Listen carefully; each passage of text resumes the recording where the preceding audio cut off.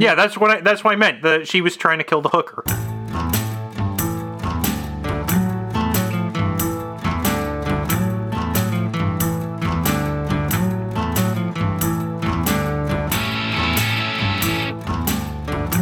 It's July 14, 2021. This is Rare Encounter. Encounter number 53.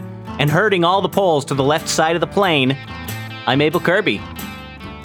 And getting sticky with supermodel glue, I'm Cold Acid. Sticky, stuck to the wall, stuck to the ceiling, is Cold Acid. Now, Supermodel glue. Buy one, get one free.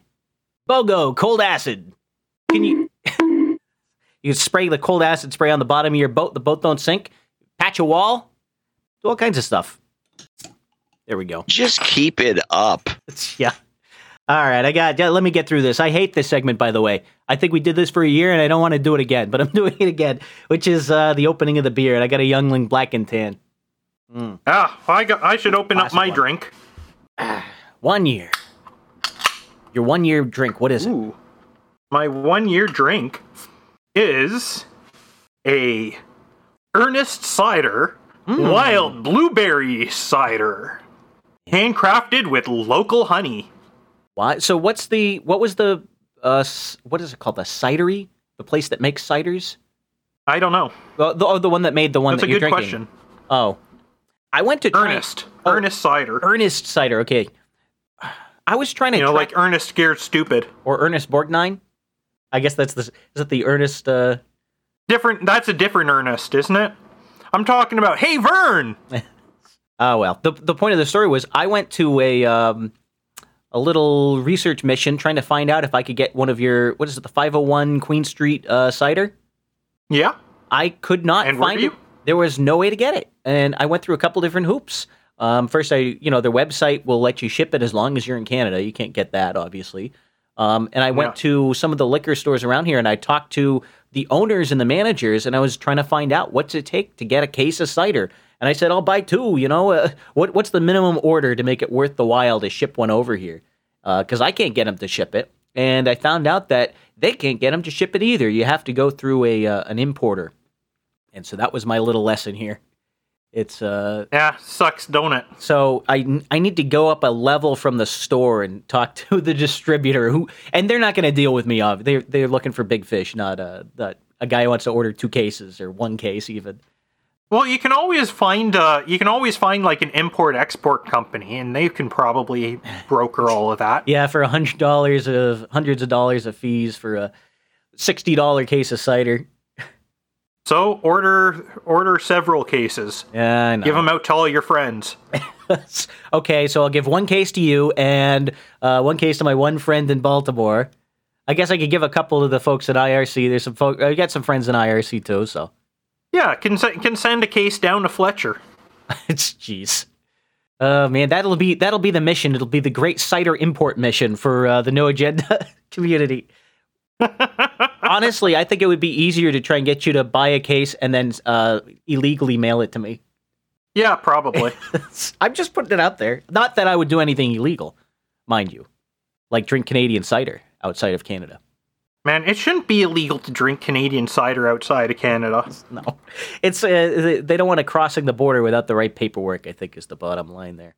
Yeah, it's all about the taxes. Yep. and the excise fees. You know more about this than me because in our last year in review, I believe we spent a few weeks, maybe even a couple months, just with you dealing with import problems, trying to get stuff shipped into the country. Yeah, but not from the States. It's so easy from the States. It's issues with stuff coming from Europe. And dealing with the bullshit of UPS and FedEx when they try and like jip you out of your money through their brokerage bullshit fees. Oh yeah, I remember that. They were trying to charge you a fee that you didn't really owe them or something like that. Yeah. And now FedEx is trying to get me to pay a second time the fees that I paid for the Dungeons and Lasers 2 stuff that I ordered and came in. So yeah. Fuck UPS, fuck FedEx, fuck all those fuckers. DHL, you're okay. Fuck no. No? Who? Well, they're still better than Canpar. Canpar is the absolute worst, And they're just here in Canada. They don't deal with stuff coming in and out from other countries. They're just a bunch of double douchebags. Yeah. Well, there's been some of that going around. I was listening to, I'm sure as you were, the 200th episode of Hog Story. And there was a couple... Oh, yeah, of course I was. Yeah, they just had that episode 200. What is it, Jack Plant? Was that the name of it? I see it spelled wrong in my notes, so I'm not sure what it was supposed to be. It was Jack something. Episode 200 of Hog Story. If Fletcher was... Jack Planted, that was it. I'm missing a D on there. Don't miss your D on Hog Story. Thank you, Carblanes. Yes, thank you, Carblanes. Actually, speaking of Hog Story and Carolyn Blaney... The lovely Miss Blaney visited me here today at my own home. Yes? Yeah. Oh, and so I got to show her my Legos and got to just hang out and chat with her for a bit before I went to get my burrito. Mm-hmm. Yeah. Cool. Yeah, pretty nice. Legos is always a good occasion. You don't need an excuse. If it's Legos, you know, that's it. That's the only reason you need. Well, she was just down in the area and, like, called to say, hey, I'm at the liquor store. You want anything? That's a friend. That's what a true friend That is. Is indeed a friend. Oh, man. I was already stocked, though, so I didn't take her up on that offer. But I did say, come on by and I'll show you my stuff. I'll show you my Legos. And I did.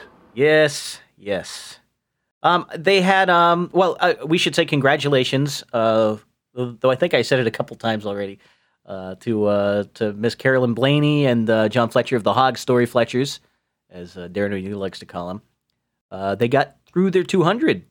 That's a little bit further than us. We're on 53. We just got through our first year. Yes, this is the first episode of our second season. Yeah. But what I was getting to was Fletcher was talking about some other problems because he was getting new internet service, and he had a different cable company, and the technician doesn't know what he's doing, and he's telling basically, it sounds like it's the horror story, like maybe it's the this is just the worst customer experience. You know, if you pick the lowest percentile of the worst experience, you know, this is what you would get. And I think everything he described sounds completely typical. Even in other parts of the country, it's just such a crappy industry. Trying to get someone to your house to wire up cable, and they don't know what they're doing, and they don't know anything about coax. They don't know anything about the protocol they're trying to deal with. They don't know how to debug it. They know how to like put the meter on and make a power measurement, and then say, cable is shit anyway. Yeah, it's just, it's that one is what stuck with me through the episode because it just sounds so damn familiar. But in there, I had some advice because he mentioned that he was getting billed for being a business company. For some reason, he was talking to the sales rep. And my advice that I give out, and I've said this on the show before, is when you talk to the sales rep, every time they try and sell you anything, say, no, that's for communists, and just shut them down. Don't respond to anything. And then they get it breaks the script, and they get rid of you as fast as they can, and you just get what you want. So that's my clever. That's my tip. Blame communism. Clever girl. Yes. We were on podcast. We had Grumpy Old Ben's had episode 176, Malicious Compliance. And they had, I haven't got through the whole episode, but there was one story in it that stuck out to me, which is something that I feel like was a long time in the making. This is the Mint hack, or the Mint breach. The Mint breach, where if I... Day of the Mint. The day of the Mint. Mink. Of the Mink. Yeah. This sounds like something that was predicted a decade ago. I remember watching Twit and listening to Leo Laporte. Like, they bring up, oh, look, I've got Mint, and there's some other app. This is, I just put all my financial information in it or whatever. If this is the app I'm remembering correctly, if it was Mint he was using back then. I remember thinking, that sounds like a really dumb idea. And so... I don't know. It's not surprising to me that they eventually had a problem. I mean, every company is going to have a problem eventually. So just consider when you're putting your data into some form on the internet or some form in an app, it's like, your security is going to go away at one point, right? Someone's going to do something wrong, or they're going to sell the company to someone who doesn't care. I barely trust my bank's own security. Why the fuck would I trust some third-party web app security? Oh, I love my bank. My bank has just everyone inside every photo I look on the bank's webpage, they're smiling. I go to my bank's website. It's just everyone. Yeah, you think they're gonna show pictures of the people unhappy that their homes are being repossessed because they can't pay their mortgages? They're not gonna show that. It's gonna be all smiles. Or because even when they did pay their mortgages, they still get repossessed. That's the best one. Oh yeah. Oh man. But that was. I mean it though in the sense that like. Can you really trust them to like not fuck up security? But at least with the bank itself, like everything is their systems anyways. So if something fucky goes on, well, you know that you've got like the bank's own insurance, not to mention like deposit insurance systems. Like I know you've got something like that in the States. We got something like that up here in Canada, right? So it's like. Chances are you're not gonna get fucked over by it. Yeah, so if at least not as much as like a third-party service that has all your fucking information and connections to your bank and investment service and everything fucking else. Yeah, it's called the FDIC down here, but that's neither here nor there. But I'll tell you what I was doing this weekend. I was throwing caution to the wind. And I went to a completely un-FDIC insured system, and I set up my own Lightning node. Sweet. Yeah. So we're going to start streaming, we're getting stats streamed to us soon then? Stats streamed. We could. Right now, I am set up that I could receive them. I was going to set up I'm doing something later this week to set up another RSS feed, and I'm probably going to use a hosting company because we're playing with different ideas for other projects, and I really just want to play with it for a while before we turn it on Rare Encounter. If you're gung-ho and you want to turn it on, like, let's do it. But I didn't set anything up for Rare Encounter, and I didn't make any steps towards doing it either. I just kind of was looking at the landscape. I'm not gung-ho. I just want Darren to shut up about it. Well, so there's the possibility that if we can add a value tag in, we'll have value for value. Well, Grumpy Old Ben's doesn't have that, do they? I thought they did. They have that already? I think they do, don't they? Somebody open up the Grumpy Old Ben's RSS feed. Well, you can't tell, though. That was one thing that was annoying to me. What do you mean you can't tell? What I mean is that I went and checked a bunch of random RSS feeds, including ones that I knew were for podcasts that had value for value, and the podcast value tag was not present in the RSS feed that you get unless you get it through the... I think you have to get it through an API call to the podcast index. So you could put a value tag in your RSS feed, but I think most people aren't doing that. They're putting it in through what we discussed. It was like a man-in-the-middle kind of situation where if you're on Anchor and you can't edit the text of your own feed, you can still get value for value payments, but you have to do something. Podcaster Wallet. Yeah, Podcaster Wallet. The name was escaping me. You have to go through them, and they kind of do a kind of a man-in-the-middle thing where when the app asks for your RSS feed, they insert that information into the reply. Okay, so right now I'm opening the Grumpy Old Ben's RSS feed, and I'm looking in here. Now I didn't check them, and so it's I possible. see a podcast value tag with a podcast value recipient tag inside it. Aha! I didn't check them though. I checked a couple other ones though, and they're using the Blueberry plugin for WordPress. Aha! Yeah, oh yeah, they do use WordPress. So it is in there, and I know other sites, like other podcasters, they'll use Podcaster Wallet, and it is essentially MITM. Yeah. But in the same sort of way that Cloudflare is MITM, right? It's like it goes through them. The URL that you provide is through Podcaster Wallet, right? So Podcaster Wallet, they grab your RSS feed, they add in the value tag based on the configuration you have with them, and then that's the RSS feed that you hand out. Yeah. So the ones that I looked at were the No Agenda show RSS, and that one they have a podcast funding, podcast locked, but they don't have podcast value. And the other one I looked at was Podcasting 2.0 to see how because I'm looking at the references, right?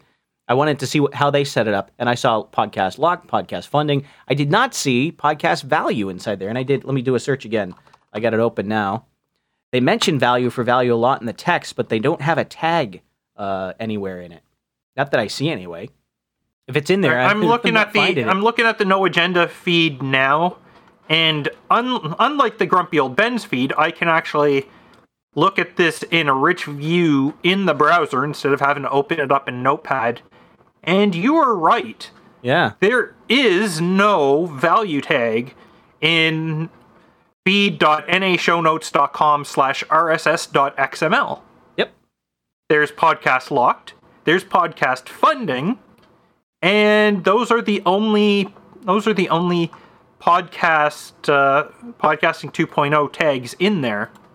Yep. And yet, when you look at it on Podcast Index, you see value for value via Lightning, value for value, Dreb Scott, and Clip Custodian, all with comments. So that is interesting. Yeah. What are you doing, Adam? That threw me through a loop. I was looking for those tags to see I just want to see what the structure looked like. I want to look at the XML and get a feel for what it's supposed to be.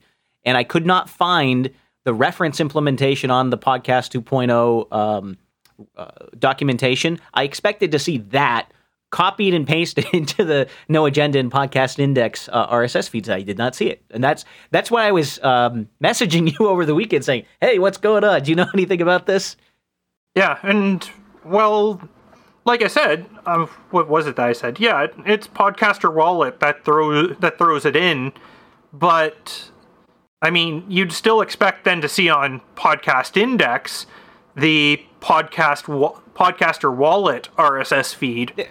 I'd expect. So I don't know why it's showing up for Podcasting 2.0 and No Agenda on Podcast Index when it's not in their feeds. Yeah, it's like you'd expect the guys championing these tags to actually put the tags inside their own RSS. I guess they don't do that. Yeah. It would definitely help if they did, because then, I mean, you'd have more examples of how to actually do this shit, right? Yeah, that's exactly what I was looking for. I just wanted to see a real feed. What's it look like? Yeah. Well, we'll circle around back to that later, and I need to play with it a little more and make sure I really understand this channel balancing thing. That's where I'm going back and forth right now, where you have to open a channel and basically commit to having a certain amount of liquidity. If you use up all the liquidity, you have to open a new channel or rebalance it in some way. I'm not sure the process for the rebalancing. So that's that is one of the things why I'm thinking like Lightning is like a silly kind of thing. I mean, you should be able to take in money without having to like essentially prime the pump first, right? Well, I think part of that's the KeySend protocol. Well, you're not talking about an invoice. You're talking about actually having the off-chain liquidity system. So yeah, like somebody who has value in a Lightning wallet should be able to send that to anybody else with a Lightning wallet without that other person necessarily having any value in their Lightning wallet to begin with. I'm not completely sure how that works. So if I have an empty Lightning wallet and you tried to send me something through KeySend or you through an invoice process, you tried to send me something, I think that works. I wasn't aware that it didn't. From everything that I've seen, it sounds like you need to have some value in your wallet before you can open up a channel to anything, even if it's just to receive. Yes. There's a channel opening fee that is something in the millisatoshi range, if I remember right. Even if it's somebody opening a channel to me, I still need to pay for that? No, they pay. All right, so I might have some sort of like major misunderstanding going on then with how Lightning works. So it wouldn't surprise me if I do. Here's my simple understanding of this: is you can take a Bitcoin and send it to the Lightning network. When you do that, you do it in a way that you can claim that Bitcoin back later if you want. But what you actually do on Lightning is you trade the claims. You can trade your claim for that Bitcoin around, and that's really what Lightning is. So I'm saying, oh yeah, here's a promissory note to pay back with a Bitcoin, and it's done in a way where you can ensure that if I ever want to pull all the Bitcoins I have back out, I can. And if I give them to someone, I can't take it back. I think that's the 10,000-foot view of what Lightning's supposed to do. The details of the channel opening is the weird stuff that's the nitty-gritty that's harder to understand, that I don't fully understand. Yeah, and it's that I've been trying to understand, I think. Yeah. It's a work in progress. Failing, obviously. I can tell you that I've successfully loaded up a couple different apps and streamed a bunch of Satoshis. I don't know what I did. I was probably honestly, it could be $20. It could be more than that. I don't even remember. I was just playing with everything. I put in a bunch of money. Not a bunch of money, I put it in and I said, yeah, this is just to fuck around with. I'm going to lose this. I don't care. I'm just putting it in the slot machine and spraying it out to everyone who wants to have a podcast with a value tag. You brought up slot machines. I got something similar to that. But before that, we should probably end our podcast discussion. Oh, our podcast discussion. What do we have left? We have Nick the Rat had his episode 290 last week. He'll be live tonight after our show. And I think Abs in a Six Pack is also live tonight. Yeah. Between us and Nick the Rat. Because it's time for it. It has been 143 days since the last episode of Maps with Matt. Oh, you're taking the torch, huh?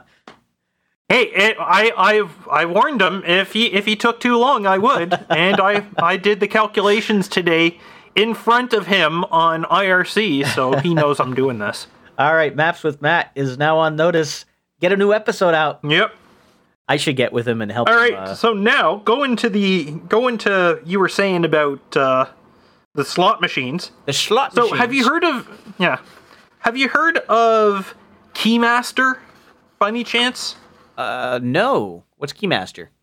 Okay, so Keymaster is this Sega, well, they call it an arcade game, but it's not an arcade machine, but it's like you put in your money and you press some buttons, and if you time it just right, you get a prize out of the machine. Except that that's not how it actually works. How it actually works is that there is a operator who configurable counter, and so even if somebody hits the button at just the right time, unless that counter is reached 0, they're not getting the prize. It will purposely skip past. It'll overshoot, and then you don't get anything. And so now there's a guy down in California who has opened a class action suit against Sega because what they've been pushing as a game of skill turns out to actually be a game of chance instead. Yeah. In some countries, that's actually illegal. Yeah, I'm looking at the Keymaster cabinet, and so what we're talking about is like one of these cabinets, like a game cabinet you'd see. It has a joystick on the front, there's some prizes inside, and I don't know, what do you use, a claw or something like that to grab it? Or is this where it has like a piston that goes out and grabs the thing and pulls it back out of the shoebox or the shoe? I don't know. There's like a keyhole that you have to get the key jammed into. Ah, giggity. Supposedly. And so you can choose like which row to go up, and then you can it'll move along, and you tap the button at just the right time, and it'll zing in the key and try and unlock the prize. Yeah. And so what's it do if it's configured in such a way that the next prize, it says, oh, well, I already dispensed a prize today, so you're not getting one. How does it stop you? When you haven't reached that threshold of player attempts before it awards the prize, it'll still do its thing, but it will deliberately overshoot before it does that. So it just spoils. So it knows when it's lined up for the hole, right? And so it'll go, oh no, can't do it here. Let's move over another quarter of an inch first. And sometimes it's noticeable, like it will pause and then move over and then try to do put in the key, right? Yep. Yeah, this is scammy. This looks terrible. It's super scammy. Come on, Sonic the Hedgehog, you're better than this.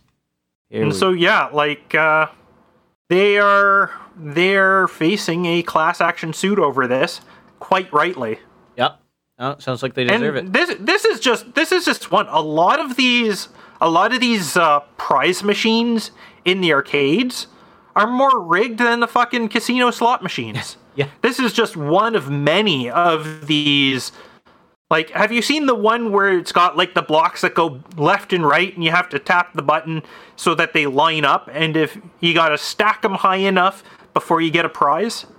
I'm not familiar with this one. Okay, I've seen those machines, too, and they're just as rigged. I think Metis, I'm sorry, was that Mutter or was that Metis? I thought I saw it up here. Someone said, the point of arcade machines is designed to take your quarters. Yeah, that's Cotton Gin. And the thing is, yeah, arcade machines are prize machines. That's a different story. These are things that are advertised as a game of skill, and they're not. They're rigged so that they seem to be a game of skill, but are actually a con job. Yeah. Yeah, well, there's got to be I don't know what you do about that. I mean, there's always been people trying to scam you, whether you're going to the carnival and they have all the rigged games where, you know, it's the ring toss, but you can never win, or you try and knock down the milk bottles. No one tells you they're actually made of lead, you know, that kind of thing. It's always someone trying to get one up on you. There's supposed to be gaming commissions to deal with things like this. But these, I mean, it's one thing when it's like the traveling carnival and the prizes are like worth pennies anyways. It's another thing when you see these machines and they've got like a PlayStation portable in there, or like a new iPad or shit like that, right? And they're charging you like $5 a pop, and they're saying, yeah, if you got the skill, you can win the prize. And they're really just milking you, counting how many thousands of dollars the machine makes before they actually hand anything out. Yeah. And that's like straight up, that's fraud. But the arcade machines, unlike the slot machines in the casinos, aren't in the purview of anyone's gaming commissions. Well, so the only recourse you have is to sue the manufacturers and the operators. There was speaking of things you might find at near an arcade, there was a theme park ride.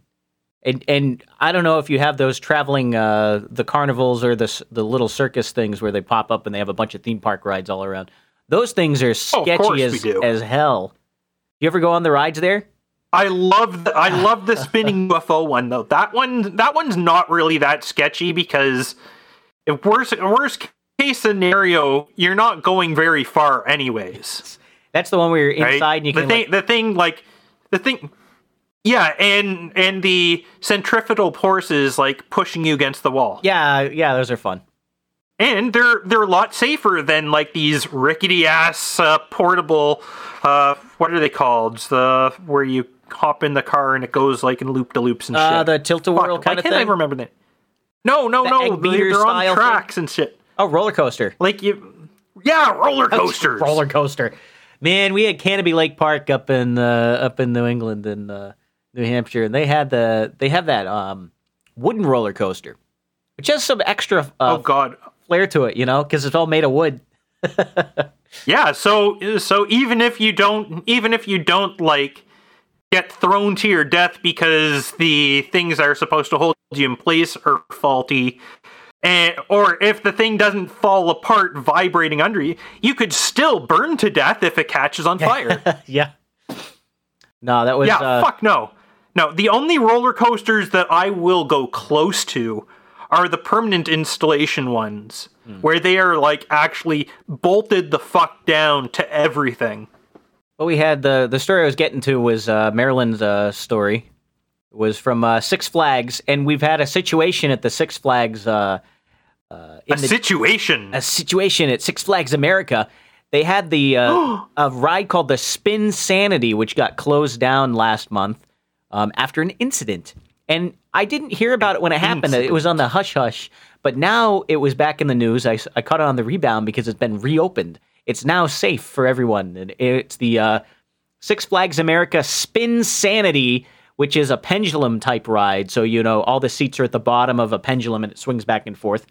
And again, at the bottom of the pendulum, they're also kind of arranged in a circle. And so as the pendulum swings way up and then way down, the seats also spin around in a circle. So you get some double spinning action there. And they had a problem where this ride, partway through, some sensor went off that decided the ride wasn't doing what it was supposed to do.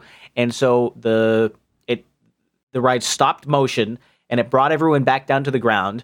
But then the ride wouldn't end. It's like Mr. Bones' Wild Ride. The ride would never end. It just kept sitting there shaking, and it got caught in The ride never ends! It got caught in an oscillation. Okay, so the ride was having a seizure. The ride was having a seizure is what it looked like. So, and this was, let me read the byline here. It's Six Flags America reopens the Spin Sanity ride. This is a Harley Quinn themed ride. So it's got like Harley Quinn colors, and Harley Quinn's doing a one-handed handstand in front of it on the by the gate.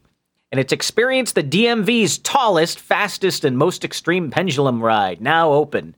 The Department of Motor Vehicles? No, the DMV is the region there's no Department of Motor Vehicles in Maryland. It's called the MVA, the Maryland Vehicle Administration, because DMV means something else. DMV is the DC, Maryland, Virginia region. Ah. And so, like, the DC Defenders is our XFL team that only played a couple of games. But one of their slogans is, defend the DMV!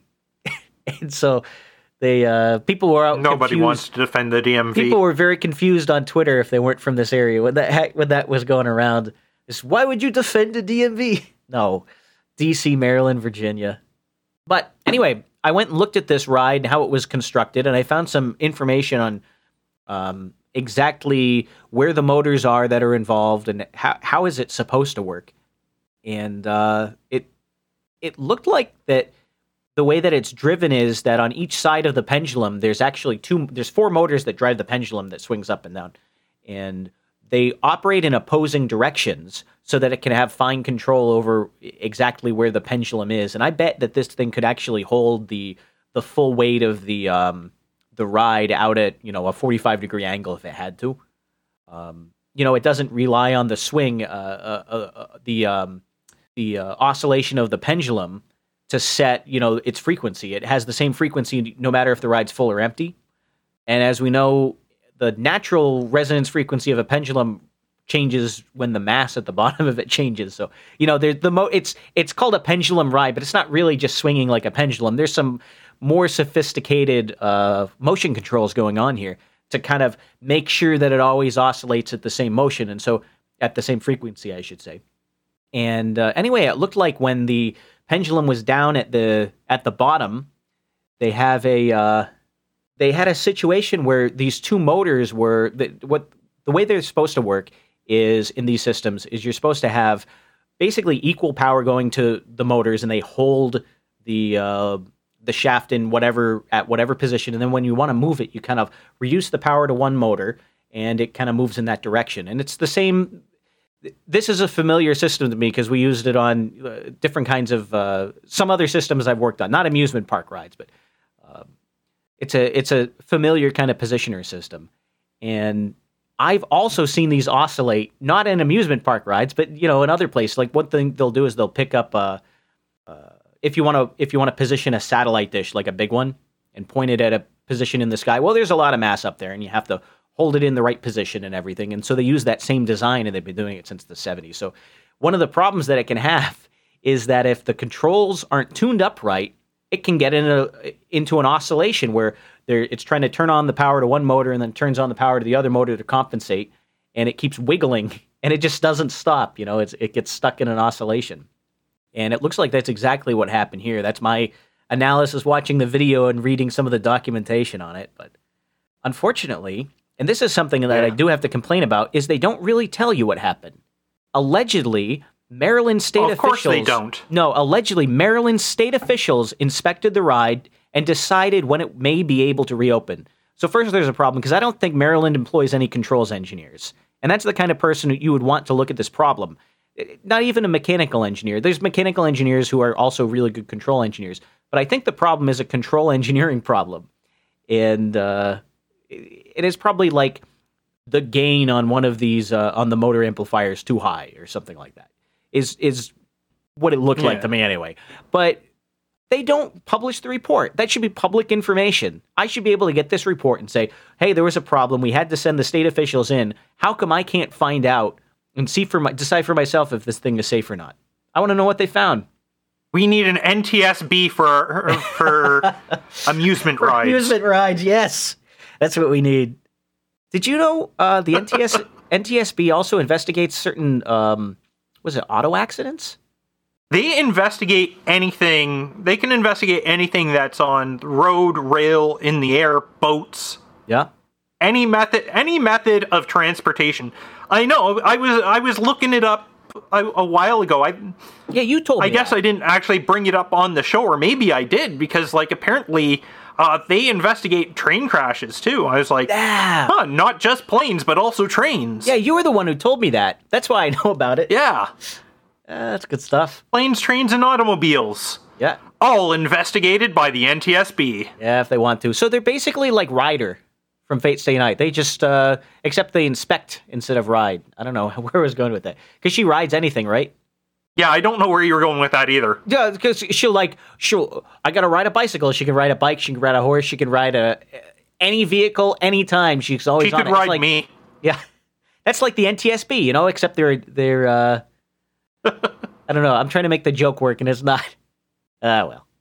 Let's just give myself one of those. I'll take my loss, take my L, and we'll move on. Who are you going to call? Who are you going to call? I got some new samples here. Let's listen to these samples. Wowzers. I guess they don't like video games. I got another one here. You're going to have to ruin the heaven of your emotional corporate crap. And that was the replay of me talking. All right, Colt. Save me from myself. All right. Save me from myself here. All right. Let me see. What do I want to bring up next? Because I got a couple of things still. Oh yeah. So 69, but not on your iPhone. Oh no. 69. Yeah.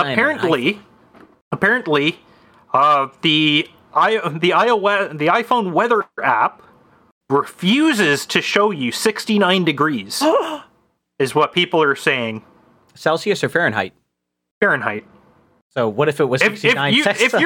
If your phone is somewhere where it's 69 Celsius, has anyone tried it? You've got bigger problems. Has anyone tried it though? I'm just asking. I don't know. Probably not. I mean, the operating temperature for most ICs does go up to 70 degrees Celsius. However, most people don't tend to be able to operate very well at 70 degrees Celsius. Yes, Never mind the machines. I gotta get some texting-enabled oven mitts that we can do the experiment. All right. So you don't need that. You can go into a sauna. I can go into a sauna. That's pretty hot. Let's see. But yeah, it's 150 degrees, right? People were complaining that up to and including iOS 14.6, the weather app would refuse to show 69 degrees, even if it is 69 degrees Fahrenheit. And some people are saying like it could be that it's actually taking temperature in Celsius and like converting that, in which case like that would make sense because if you round from like 20 will give you 68 degrees, right? 20 Celsius gives you 68 Fahrenheit. Right.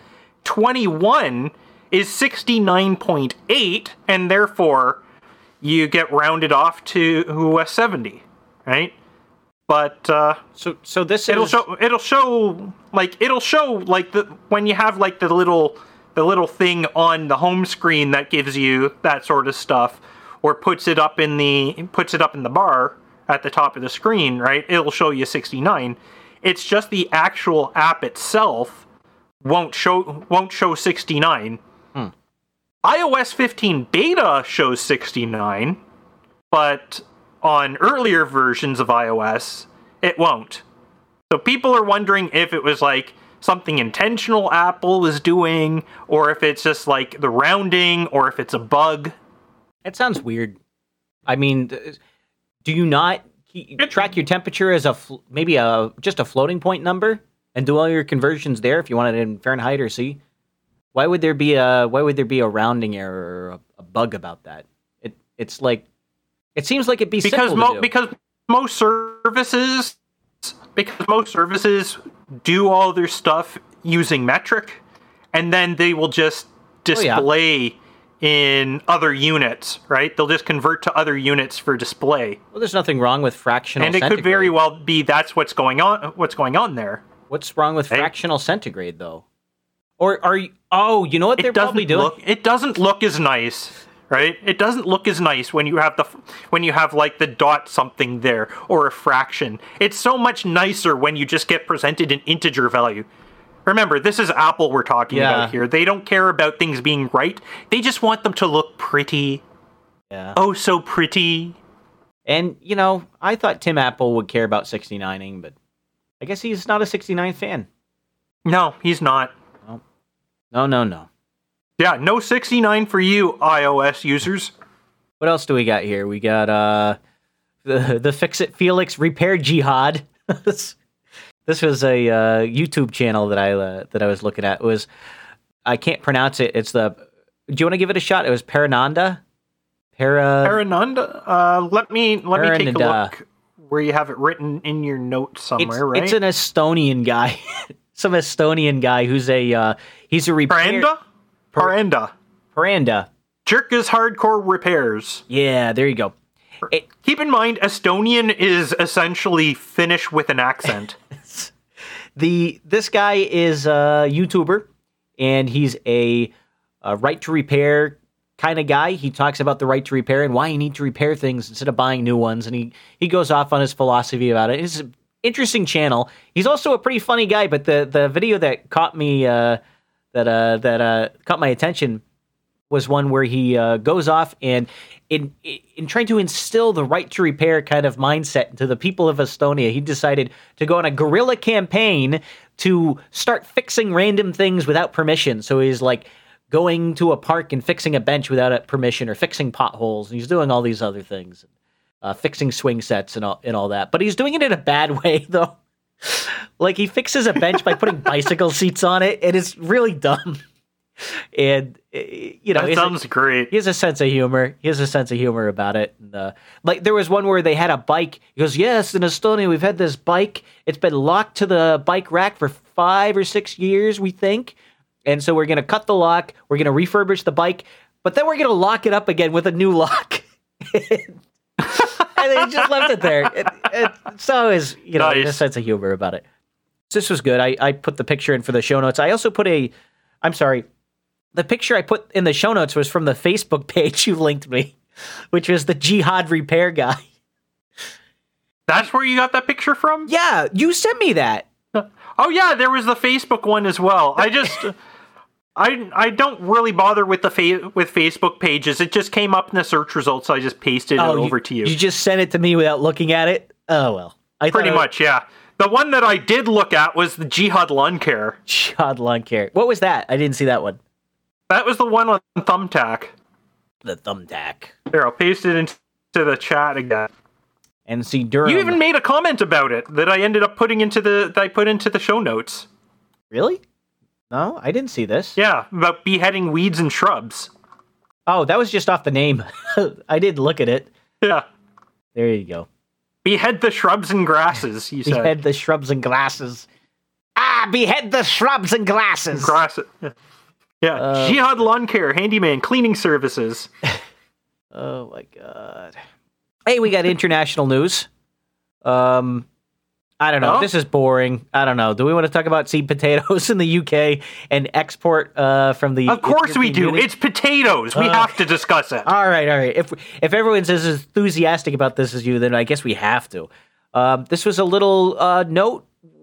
The bottom line is that Scotland produces a lot of potatoes, and to do that, they use seed potatoes, which are cuttings of potatoes that they plant, and they grow into the regular potatoes.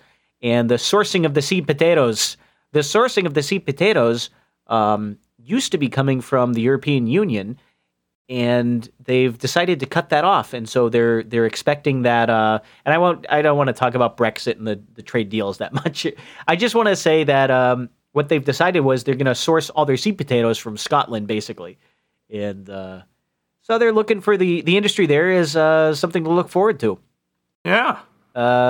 Probably more self-sufficiency for the UK. Yep. And the thing about it that was a little backwards was we had, after Brexit, you had the EU was exporting seed potatoes to the UK. Okay, so they're buying the seed potatoes.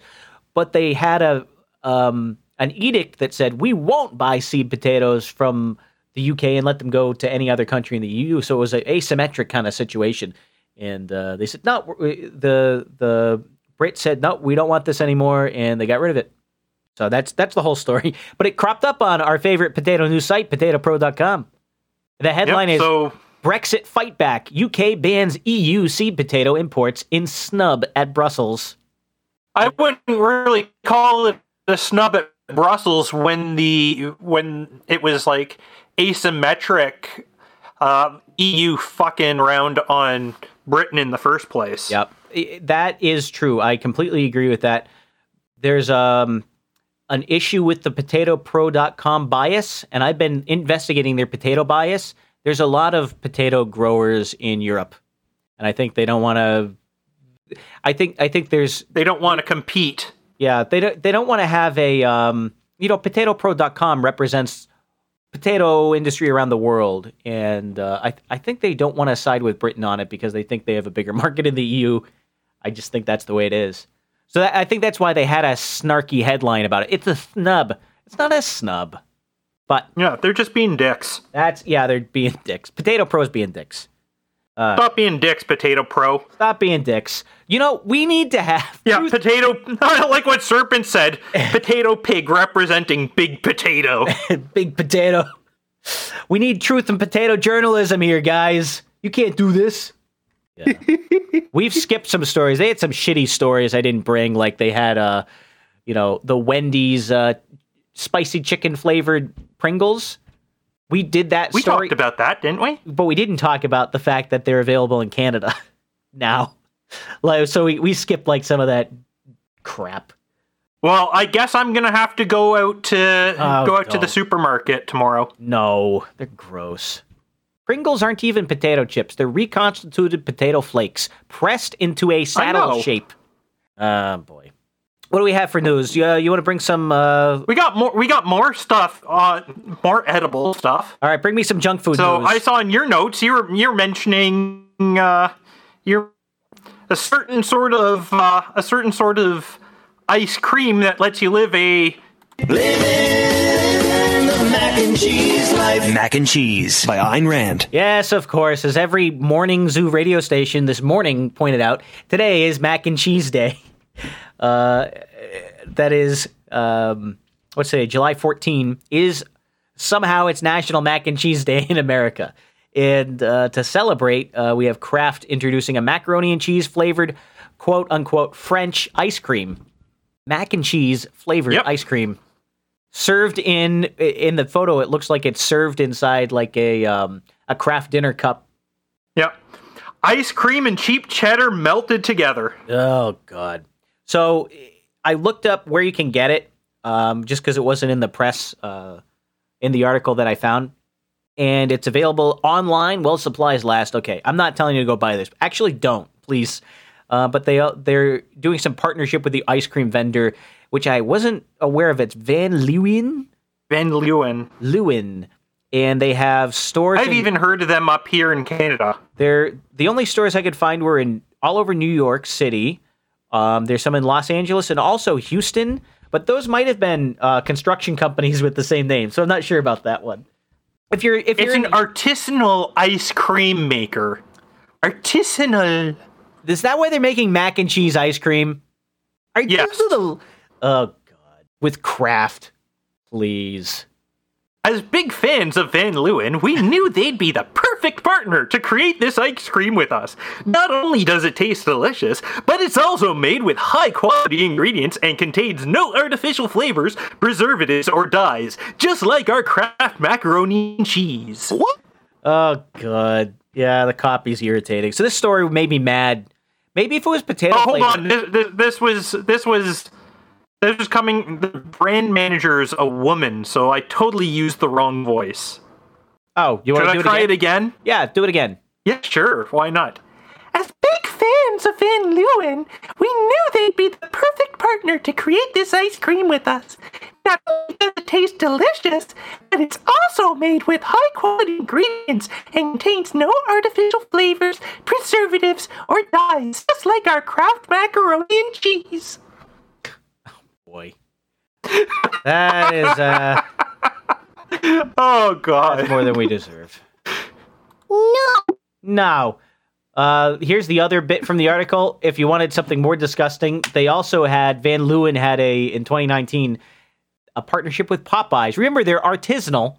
They had a Popeyes Fleet Treat. And I don't know, I guess it's a spinach-flavored ice cream, so, I guess it's better than the chicken-flavored ice cream. It looks like they might have also teamed with French's for a mustard ice cream. God, I thought you were going to say onion straws. Oh no, this is a different company. Cool House Ice Cream from Los Angeles. Oh well, thank God they teamed up with French's for a mustard ice cream. Thank God they're not corporate whores. But Van Leeuwen did create a spinach ice cream. Yeah, that was the Popeyes one. Yeah. Oh yeah, that is Popeyes. And so that's what it was. Yeah, it wasn't Fleet. It was spinach. That actually sounds like it might be interesting. I actually enjoy spinach. Vegetable flavored ice cream. I think it could actually go well. It could actually go well with ice cream. I mean, have you had green tea ice cream? Well, I've only had green tea mochi. Okay, I've had green tea ice cream, and it's actually not bad. Well, I could see that. So, yeah. I can imagine I might actually enjoy spinach ice cream if I tried it. Oh, what else do we got down here? Sweet potato might also make for a good ice cream. Sweet potato. You gotta have a sweet potato. Oh.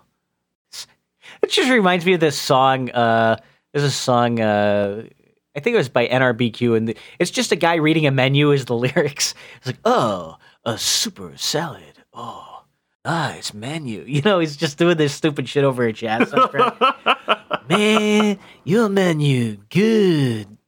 You know, dumb shit. That was a good one. All right, we got some anime to talk about. Now, last time we went down and talked about anime, you hadn't watched, I think it was the first episode of Dragon Maid? Yes, and I have watched it now. You have watched now. Now, bear in mind, yes. I know nothing about Dragon Maid, other than that you watch it. You don't really need to know much about it. You just need to enjoy, like, some hinting at Yuri, hinting at Shotokan, and big ol' titties. Big ol' bitties on Dragon Maid. Yeah, any specifics to share here? Is it it's a Kyoto Animation show, and Kyoto Animation hasn't done anything big since, I don't know, their whole building burned down and a bunch of guys died in a fire. That was just one of their buildings, one of several buildings. Okay. But yes, a good number of people lost their lives in that attack, which sucked, including some of their like decent talent for directing and animating. So how's the new show hold up? It's exactly what you'd expect if you enjoyed the first season of Dragon Maid. Really, it's like their adaptation of Dragon Maid is pretty close to the original source material, the manga. So if you enjoyed the manga, you'll enjoy the anime, is how I see it. And I enjoyed the manga, so I'm enjoying the anime. It's not really anything to write home about, mind you, but that's fine to me. Okay. Well, we did have some. What was the one show that I am really enjoying is Bokutachi no Remake. Yeah, the time travel. The one where the dude, he ends up back in time. Like, it's not so much time travel as like he woke up and he's like back in his body from 10 years ago, right? But he's still got like all his memories and everything from his original timeline as he gets moved into this other one. So I think of it more like not so much time travel as like being rewound and moved onto a different world path. Mm-hmm. Like you know about world paths, right? You've heard like the many worlds thesis in quantum mechanics, right? Yeah, so it's kind of I would like that rather than time travel. I wouldn't describe it as being part of quantum mechanics, but I have heard the thesis. I understand what it is. Quantum mechanics is the it's usually presented. Quantum mechanics is usually is presented. Oh man, we got a delay here. I was gonna say quantum mechanics is I'm just linear algebra representation of the quantum theory. It's like quantum mechanics is a specific branch of math. It's a specific branch of physics. Well, it's a formulation. You don't need quantum mechanics to have it. It was introduced later. You do need it for some things, like if you're modeling like subatomic qualities. Yeah, it's useful. Everyone uses it, but it's I don't know. It's a linear algebra formulation of the ideas of quantum theory, quantum electrodynamics, I guess. But that was me being nitpicky. Yeah, but anyway, multiple worlds is just like one different way of viewing like how waveform collapse happens, right? Mm-hmm. And there's no way of proving like which particular situation it is. It's all so in some way it's like more philosophical than anything, or metaphysical. There's some that say that whichever way a waveform could collapse, that creates like that many different new realities that have branched off from the original one, right? Mm-hmm. And that trail of going through all those branches, that's the world path. Yeah. No, so it's like his mind has just like ended up skipping to a different world path that split off from his original one back 10 years before. So what's he been doing lately? Last time we checked in, he was trying to become a video game creator and was hanging out with his old boss. No, he was already a failed video game producer, and then he woke up, went back when he was 18, and getting to choose which university accepted him. Okay. Right? And then instead of going for the one that he originally went for, he went for the other one, which was more in his area of interest, but he originally decided against because he was afraid that he wouldn't make it as a creator. And now he's going for that, and now he's living in a share house with two cute girls and another guy, and there's another cute girl who was his manager in that previous world line, and she's a student now too, and is like super competitive, and essentially he is developing himself a nice little harem in art school. Yeah. So it sounds like an anime. Well, not in the sense like some sort of like outright like that's not the word. Overt harem, right? But rather there's these girls around him who are becoming interested in him as he works to become a good creator and work towards the future he wished he had back in his original world line.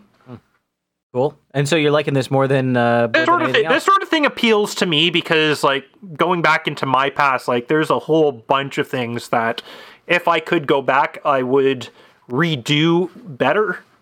Yeah. Right? Like certain people I wouldn't have abandoned or let go of, right? Yeah. Well, I think everyone feels a little bit like so that. These sort of shows just give me that sort of wish fulfillment. What can I say? Yeah. Well, I hope there's no wish fulfillment in the shit I've been watching because it's kind of crazy. Yeah, because you've been watching Higurashi. Yeah, wish fulfillment in that, you're either suicidal or a mass fucking murderer. Man, this is season 2 of Higurashi.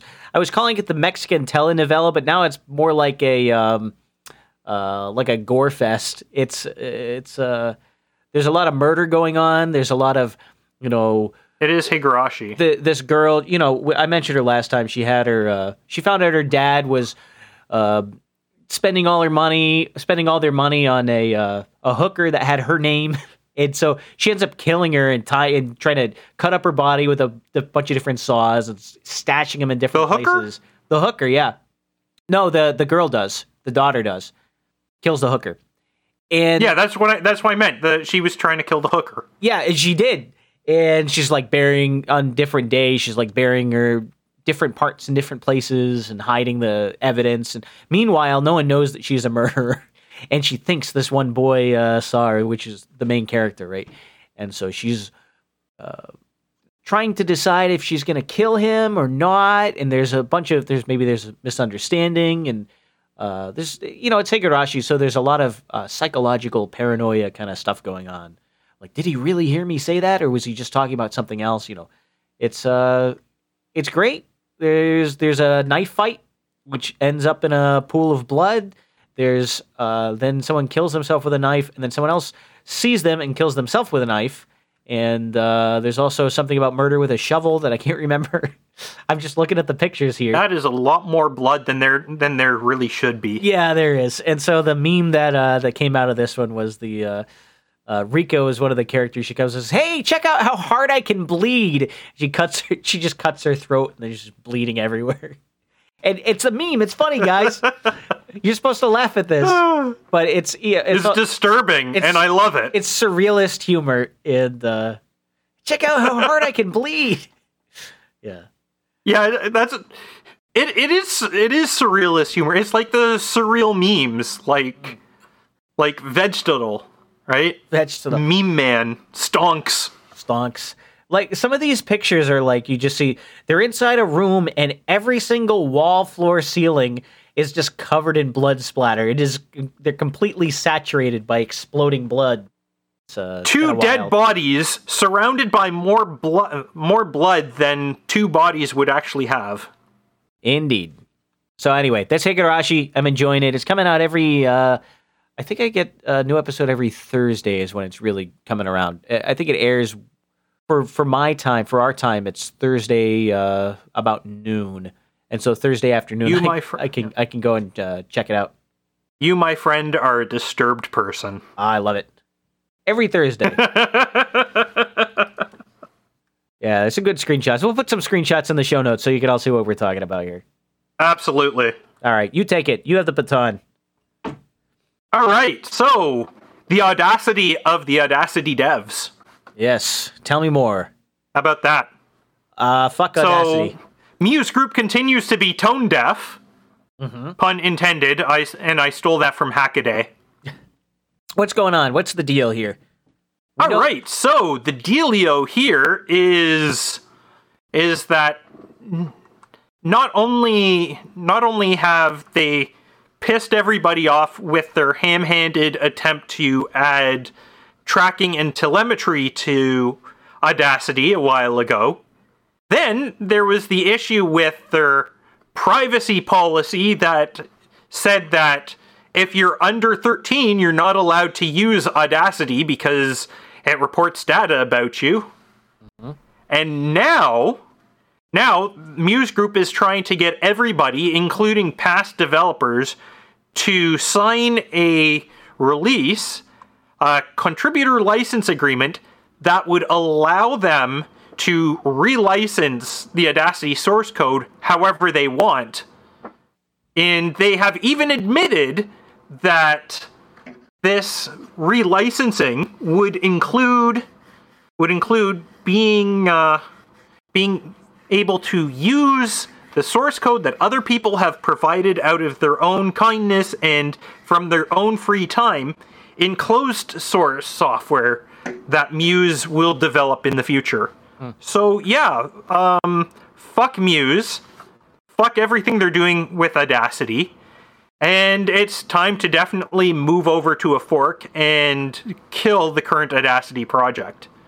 And there have been some moves in that way.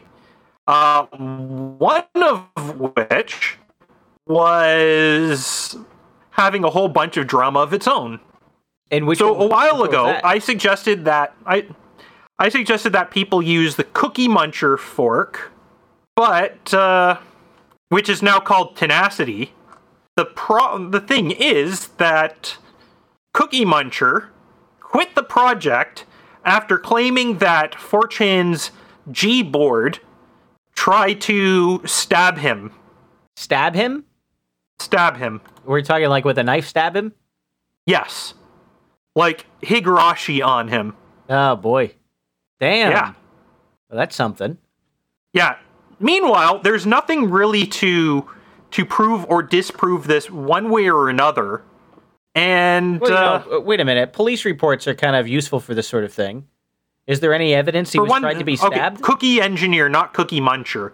Part of the thing is he's from Germany, and in Germany, police reports aren't necessarily a matter of public record. And he's claiming that this is all over. This is all because of the 4chan Sneedosity fork. I think. Meanwhile, the Tenacity developers are doing all the usual woke open source bullshit, like the code of conduct and all this other shit that's all for the rainbow hairs instead of like actually let's code something that works, right? So bunch of stupid drama, and I mean even Kiwi was like, yeah, this is like, we don't even want to touch this. Kiwi Farms, when Kiwi Farms even says they don't want to touch the poop, you know something's like really fucking retarded that's going on. Well, this sounds here's something else. Terrible. Here's something else to mention. Cookie Engineer said that he was dealing with the German federal police about this. But this is not the sort of thing that they deal with. This sort of thing goes to like the state police, not the federal police. So he's one way or another like pulling something out of his ass, whether it's just he's saying the wrong police or he's like completely making all this up for the drama. Who knows? We won't know for a while. So who cares? Why was this fork noteworthy? Apparently Cookie Engineer cares. Okay. I don't care. I don't know who this guy is. I don't use his product. Okay. But I mean, it's just more fucking pointless drama around Audacity, which already has enough drama going on already. People are fucking stupid. Yeah. Well, what do you want to do? You want to close this up, or you want to? I'm kind of worn out on this topic too. Yeah, I'm. I